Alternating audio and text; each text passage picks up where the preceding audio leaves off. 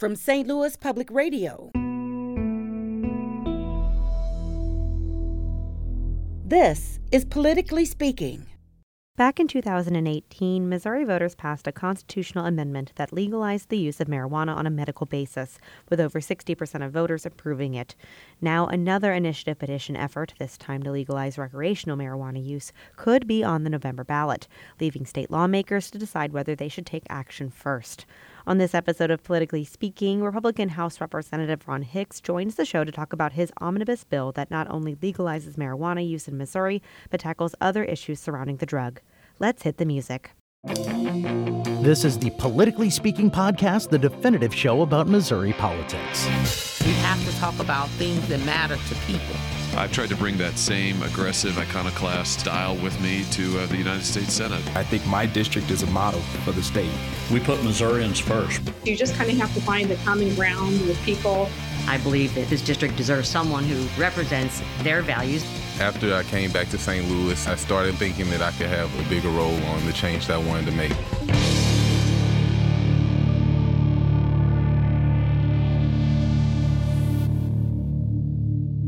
Welcome to Politically Speaking. I'm your host, State House and Politics reporter Sarah Kellogg. Joining me in the Jefferson City studio, he is the Missouri House Representative for the 102nd District, which consists part of St. Charles County.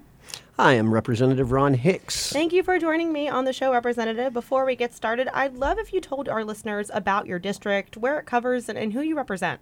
Well, I cover the 102nd District. It represents Defiance, New Melle, Dardenne Prairie, little pieces of O'Fallon, and a little piece of Weldon Springs. It kind of runs along the 94 corridor there, along the river's edge on the western side of St. Charles, and goes out into the wine country. Beautiful Rolling Hills area.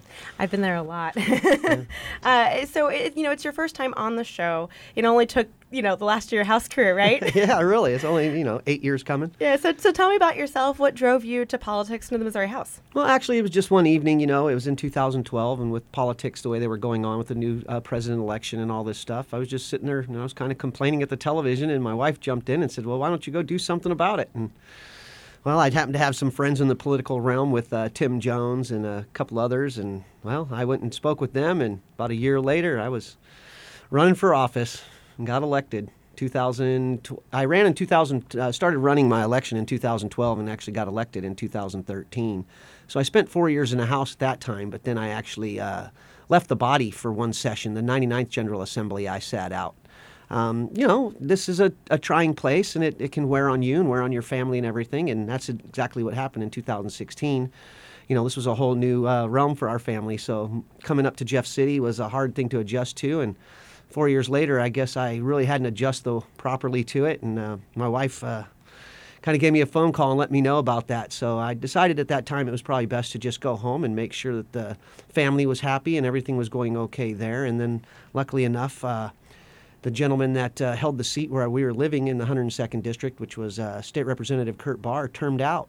And then, of course, he asked me if I wouldn't mind running for his seat, and then a couple others. And then a good friend of mine, Elijah Haar, Speaker of the House, had called and asked. And, well, it's kind of hard to start turning down things when all your friends want you to come back. So I spoke with my wife on the issue, and, well, here I am. I'm in my last year. So, yeah, you served, and you're in your last year. Do you have moments of reflection and things that you're still wanting to do or things that you're really proud that you've done? I'm actually pretty proud of this whole job. This is an amazing thing, to have people elect you for one, to come up and be their voice and to be able to be given the opportunity to do the things I've done. One of the things that I'm really proud of is being able to work on the juvenile justice side of things, criminal justice reform. At CPR, for example, one night or one afternoon, we had an unfortunate situation outside the rotunda, and a young lady had gone to the ground, and her heart had stopped beating, and she lost consciousness and everything, and I was able to perform CPR on her and bring her back. And so I always say that if there was anything that I was brought up here to do, I would have to say that's the one most important thing for me. It's one of those feelings that you can't even explain when you see the light come back in someone's eyes. But so the CPR legislation that I passed the following year, I started working on some CPR legislation, and we finally got that passed. And so what it did was create in school, in high school. And it created a class to where you take a 30-minute class in health or in physical education, whichever. I think they decided to do it in health. You take a 30-minute class on CPR. You're not certified or anything for it. You're just taking a class so that you have some knowledge of what's happening. And I think that was a good staple in my career there. To be able to do something like that could help save lives in the future. So, with this last year, what are some things, general, we'll get more specific, but what are some things, you're still wanting to accomplish? Oh, there's still a lot, of course, I'd like to accomplish. There's a loophole in the domestic violence side of things. I would have liked to have seen that hole closed up a little bit and fixed that in 2016. We inadvertently removed the federal language from some legislation when it came to our concealed carry permits. And don't get me wrong, I'm a 100% gun-loving individual. I'm one of the highest-ranking members from the NRA in this body, actually, in this building. And so what I was just trying to do there is to help protect some of the innocents and some of the abused. And this year it seemed it got muddied in the water with some of the language, the way it was written, and it kind of made it into a red flag bill. So, of course, I had to hold on to it and not do anything with that legislation.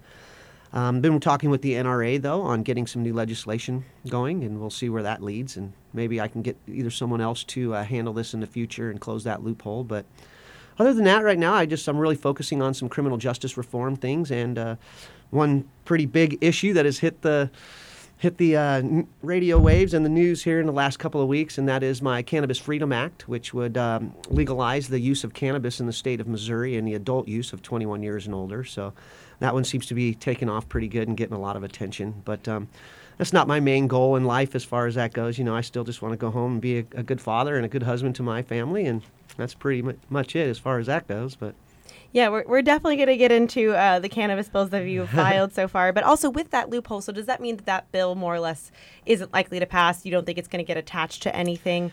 I don't think the way it sits right now. Now, I do have the language coming from the NRA, and if I can get that in time to research, I'll have research go ahead and redo the bill itself and see if we can't move it. With this, at the rate it's going right now, with everything and the timing we have in Jeff City, I'm not so sure with timing if I can get that in, get it through committees, but I think I can get it in and get it heard. And if anything, then like I say, I try to find someone to carry that next year. All right. So how do you feel that session is going so far? We're 2 months in, more or less. It's actually kind of disappointing. Every year that I've been in the legislature, there's always something that happens. It's a shocker, of course. And, this year we're dealing with the 7-1 map over there in the Senate. We're dealing with redistricting and stuff like that. And so that has dampened actually legislation, period. I mean, the House can do what we can do. We're still working. We're going through business like normal. We're having our committee hearings. We're having session, and we're having our debates and everything, and we're passing legislation. But the problem is the legislation is going to stay on our side of the building until the Senate is done with their filibusters and everything they've got going on with the 7-1 maps. Do you feel like more should have been accomplished by now? Oh, yeah, definitely, especially with the way we came into the body this year. I mean, we came in with wheels on the ground. I mean, we were going from the start. Usually, there's 2-3 weeks of some real slow time, and I'd even mentioned it to a couple of friends up here, how we can go out to my property that's close by and do some shooting, some hiking, whatever we want to do, and we haven't had a chance to do any of that. And so we've been really busy. So I can only imagine if the Senate was not blocked up and going to work and doing what they're supposed to do. I'm pretty sure, well, I don't know if I should say that, but well, I guess I can. They're pointing a finger over at us. So, but I guess if the Senate was really doing their job over there and had finished up with the map issue, I think a lot of things would be moving, and it would have been I think it would have been a record year, actually, the way we started so early and had things going. But now we just have to hope and pray that we can get this done over in the Senate with the map issue and get the state what they need. What do you think kind of needs to happen with the Senate to get things moving? Well, I myself personally think you just got a couple of people with their britches pulled up a little higher than the other, and I think it's kind of just become a puff your chest out type match over there. I mean, I'm not going to lie to you. I can't speak too much on it because I've tried to ignore it, to be honest with you. It created a little bit of a rift in my district, and of course with me, with the senators pointing, a few senators from my area pointing their finger at us and calling us rhinos and things like that. That it's created some rough waters actually, and that's kind of disappointing too, though, when you have your own senators over there doing things like that. But you know what? This is politics, and it's never easy, and it's going to, it'll break. The dam will break. They'll work things out. It'll get done. It happens every year. It's just, unfortunately, there's going to be less things to do, which sometimes, I guess, in Missouri, I think a lot of the voters would say the least we do, the better off they are. So I'm okay with that. On the topic of redistricting, you were one of the House reps on the floor to offer amendment to the House-passed redistricting map that sits now in the Senate. And the map was defeated. Just around 20 members voted for it. Why did you introduce it? What motivated you to make this map? Yeah, I actually think we had 23 members vote for the map. I think I was a 23rd, of course. It was a 7-1 map. Of course, that's what you're hearing about a lot over in the Senate is they want a 7-1 map. But obviously, my 7-1 map wasn't the one they wanted. And it definitely wasn't the one the body in the House wanted with only 23 votes. But inadvertently even drew my senator, not my senator, but Senator Bill Eigel out of his district over there. But, I do have to give him credit for one thing, and that is that when I told him what I had inadvertently done, he said, "That's all right, 7-1 map, I would have voted for it." And so I was kind of shocked to hear that he'd have voted to, take himself out of his district. But I don't know if it would have happened or not, but we didn't have to worry about that. The 7-1 map issue it needs to go away, in my opinion. I think the body did what they could on the House side to send them the map that we could, the 6-2. If they can further it and send it over, we'll wait and see what happens here, but I'm not so sure on that. My map was voted down, and then people started telling me I didn't even vote for a 7-1 map and stuff because of some of the rift that started happening over in the Senate when they received a 6-2 map. And so that was what I reverted to earlier when I said, some of the name calling and finger pointing and all that happened. That was one of the things that actually upset me the most about that is being called a rhino and not trying to promote a 7-1 map when I actually had a 7-1 map on the House floor. It was the map we voted on and it failed. But Representative Nick Shore tried his map, and of course it was ruled point of order, and so we moved to mine. So I got to give him credit for trying his first. We went to mine, it failed, and then we go to the next best thing in the House, which was our 6-2 map that we had. And the body seemed to agree with that. We passed that map, and I have no hard feelings over it at all. I went with the majority, 86 members went with that map, and that's what we passed, and that's what we sent over. Unlike other Republican members in the House, eventually you did vote for the 6-2 map where some of the other 7-1 Republicans did not vote for it. Yes. They were a no vote. Why were you a yes, and why did you say, well, this is what the House wants, and you went with it? Well, I went with it for one. That's our job to do over there. We take a piece of legislation and we push it as far as we can get it. Even my own legislation, I push it as far as I can get it. Get as much as I can out of it. Hang it like a Christmas tree. Put lights on it. Do whatever you can. Get as much out of it as you can. Get the body to vote for it. And every now and then you start after watering things down. You've put too much on there. And so you have to start watering it down, and you water it down until you can get the votes. Well, we got 86 votes. I think if we had watered that 6-2 or that 7-1 down any further than a 6-2 map, I don't know if we would have gotten those 86 votes. Would we have even gotten 82 to pass a map? No. As it sits right now, we got 86 votes. Voted with the majority. We took a map, a 7-1 map. We tried to do what we could with it. The first one failed. We took a second 1 map. Mine. It failed. So then the next best thing we had is a 6-2 map. The 6-2 map passed. And I will vote for legislation all day long. Just because I didn't get what I wanted doesn't mean I'm not going to give the state what they need. That's interesting that you say that. That doesn't seem necessarily to be the case in the Senate right now with this idea of a 6-2, 7-1. And you said you kind of just want the issue to go away. What do you think needs to happen for this map to cross the Senate finish line? I want the issue to go away, but I also want it to go away fairly. I want us to still do our job. I still want us to create a map that's fair for the state. And I really seriously feel that 6-2 map was fair for the state. If we get a 7-1 map come over and we have a majority vote on it, we're going to vote for a 7-1 map. But is that fair to the state of Missouri? That's up to the body to figure out. And I'm waiting to see if we can. All right, we need to take a quick break, but we'll be right back. And we're back on Politically Speaking. I'm your host, St. Louis Public Radio's State House and Politics reporter, Sarah Kellogg. And our guest today is Republican Representative Ron Hicks, who represents the 102nd District, which includes part of St. Charles County. Let's get back into it. You have filed multiple bills related to the legalization of marijuana on a recreational basis beyond the current legality of marijuana in the state, which is medical. Mm-hmm. Let's kind of just do an overall breakdown of those bills, and then we can kind of get into the specifics. Okay. Well, I'd say one of the first ones that we should probably talk about then would be my expungement legislation. And the reason I started the expungement legislation is because of the medical marijuana issue. Once we had medical marijuana pass in the state, and we have card holders that actually have a medical or a marijuana offense or something, and I'm talking nonviolent, criminal offenses, okay? No one's harmed, no one's hurt. You know, they may have been pulled over, had a bag of weed on them or something like that, as people like to say. But so I decided that we would go with an expungement process. So if you had a medical marijuana card, but yet you had a nonviolent marijuana on your criminal report or something, that you could have it expunged. Now in Missouri, you can automatically already have one expungement on you, but this would be different because this would be any criminal offense that you've had in this area, not just one, but if you had 3 or 4, you know, throughout your life and stuff. And one of the reasons I did that is because now that we are allowing them to medically treat themselves legally, but yet we had fined them and gave them trouble in the past for something that we're now saying is okay for them to do.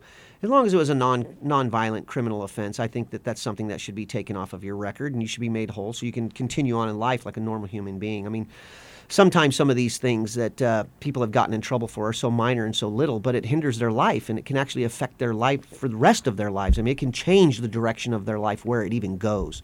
I mean, for example, imagine being an 18-year-old and you're leaving a party and you just dropped all your friends off and you get pulled over on your way home.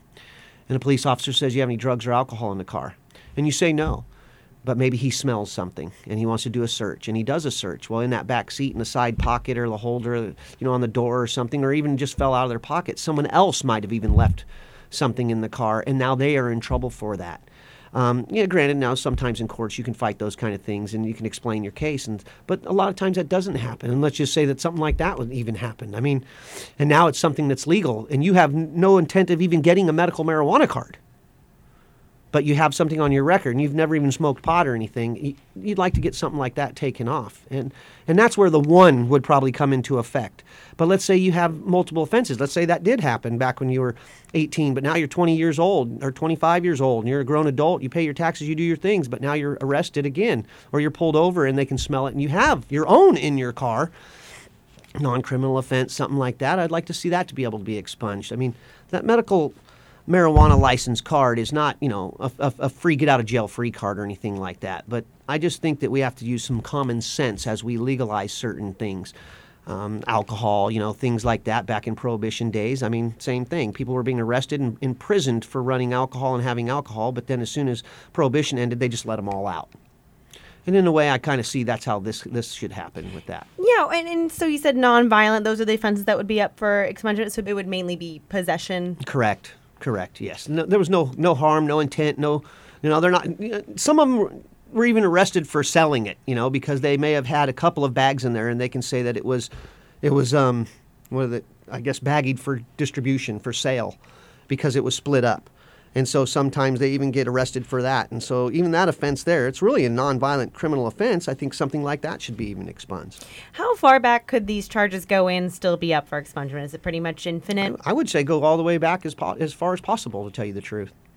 And right now you said this is only for holders of medical marijuana cards? Yeah, that's just a piece of legislation that I had filed for the medical marijuana holder, correct. Yeah, and for now, you know, could you see maybe other charges being included or grandfathered in if the laws were to change? I could, yeah, easily. I mean, this is a whole new realm for us, especially in the state of Missouri. I mean, this is the first time we've ever had to dab, no pun intended, but dab into the cannabis industry, you know, when the initiative petition brought forth the medical marijuana side of it, we were stuck with it. It wasn't anything the legislature did, so then, of course, the state has to figure out how to comply with it. And that's what I think we're doing now.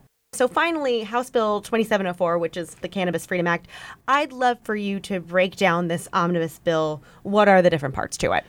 There's a lot of parts to this one, okay? But this is an omnibus bill that this is years in making, okay? I've been working on this one for a couple of years and with different members throughout the body as well. And we've been actually testing the waters in the legislature. We have been pushing pieces of legislation individually, okay? And what I mean by that is what we just discussed, pieces of legislation that I have filed.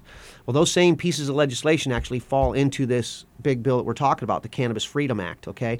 So what I did there is, through the years, we have been looking into this. Not just myself, but other members of the body on the House side and on the Senate side and on both sides of the aisle. Democrats, Republicans, independents, it doesn't matter.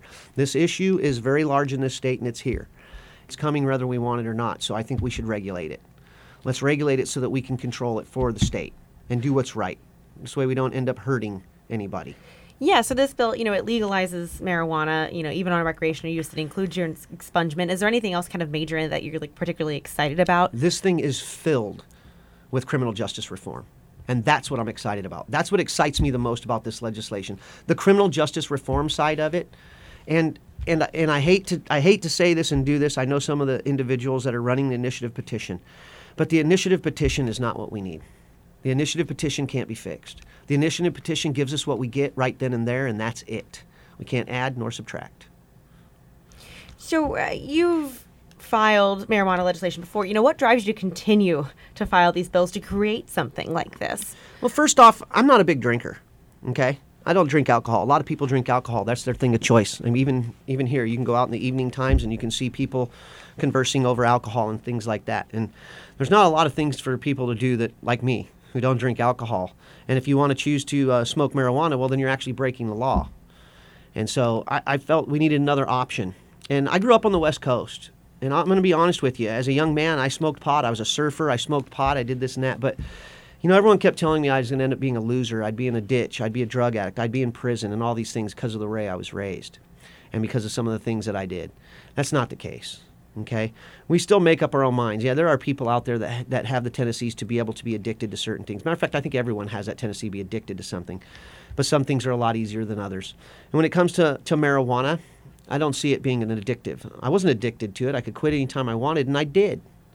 And it never was a gateway to other drugs for me either. Matter of fact, I want to bring that up. They say that marijuana is a gateway to drugs.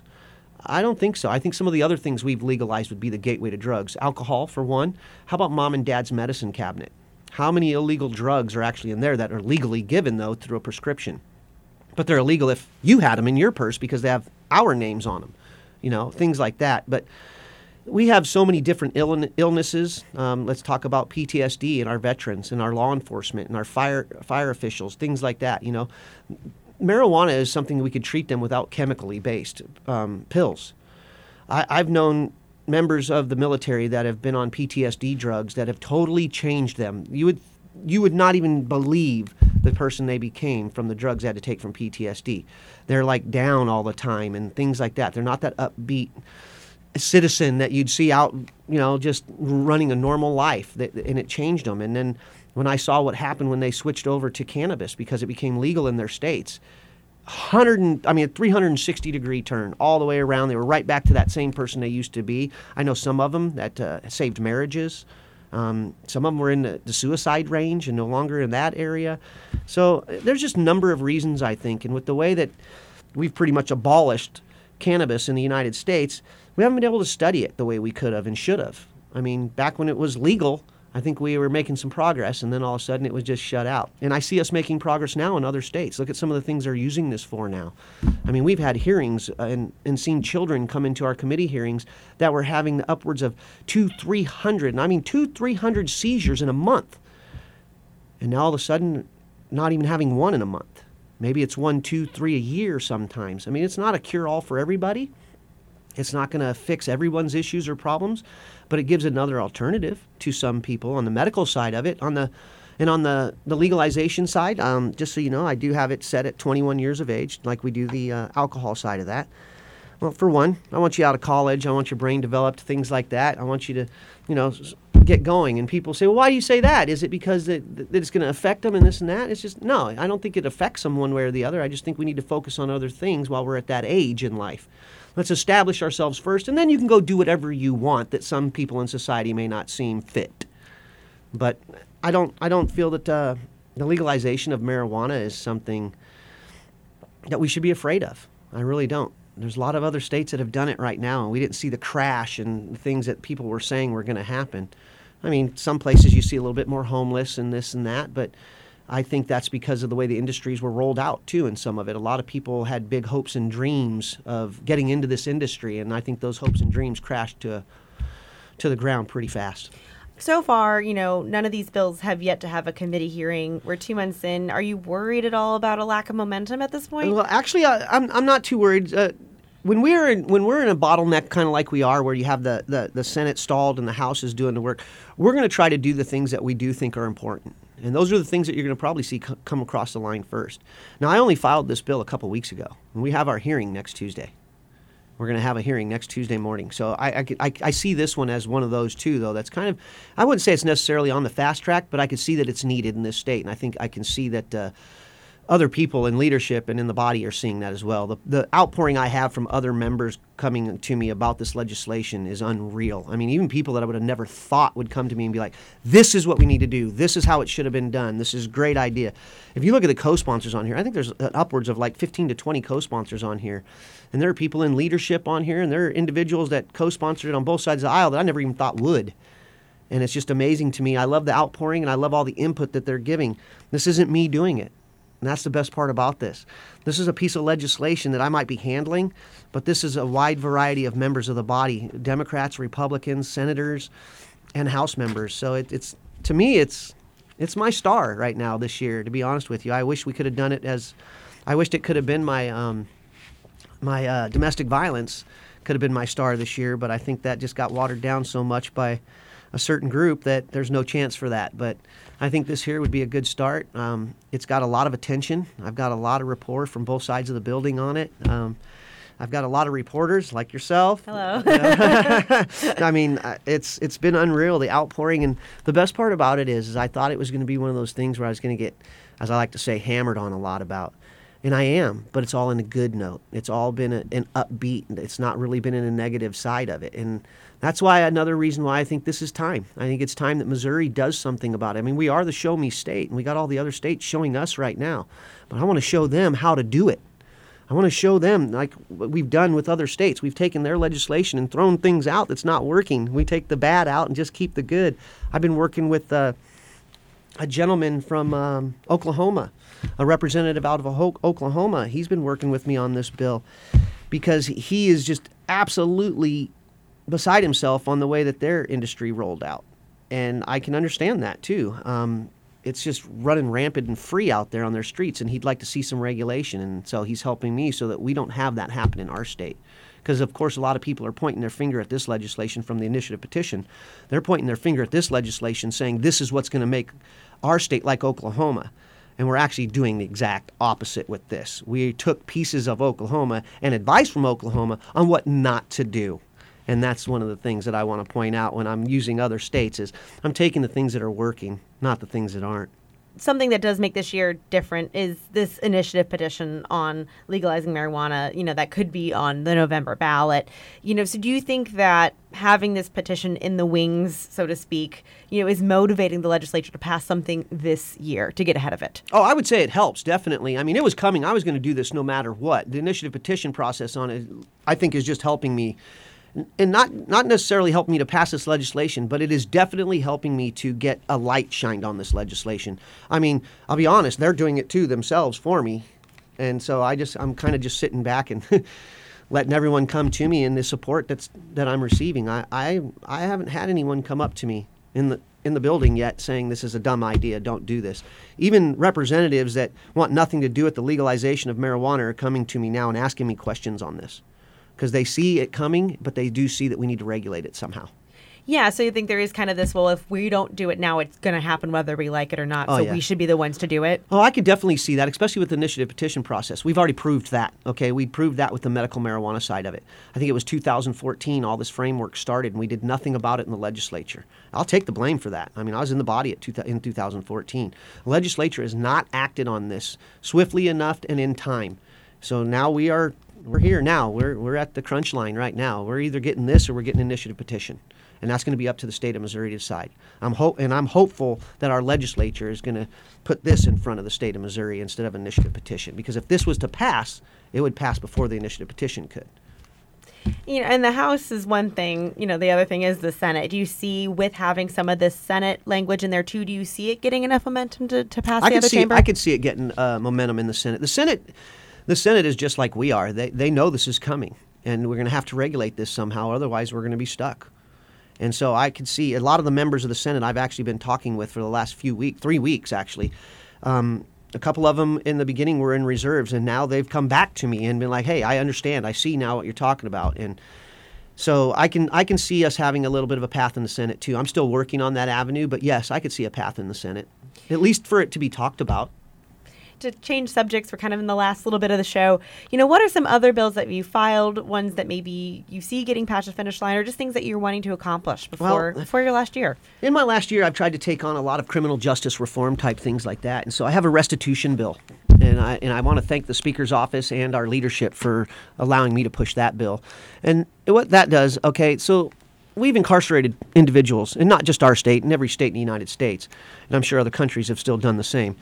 We incarcerate individuals that are innocent, okay? And then later on, we exonerate them through DNA evidence or findings in the court proceedings.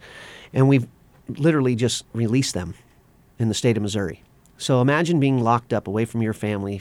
You're going to serve a 50-year sentence, and you've already been away for 20 years. And you've been pleading your innocence this whole time. And now all of a sudden you are innocent. We've proven that you are innocent, and we release you. That's just it, the silence. We released you. We took away your family for 20 years. We took away everything you knew, your job, your career, your life, pretty much. And now we're releasing you right back out into society with no help. We treat our parolees better than we do our exonerees. So I have filed legislation that would allow them to have some peace of mind, to try to make them whole again. We'd never make someone whole again after taking their life away like that, especially when they were innocent.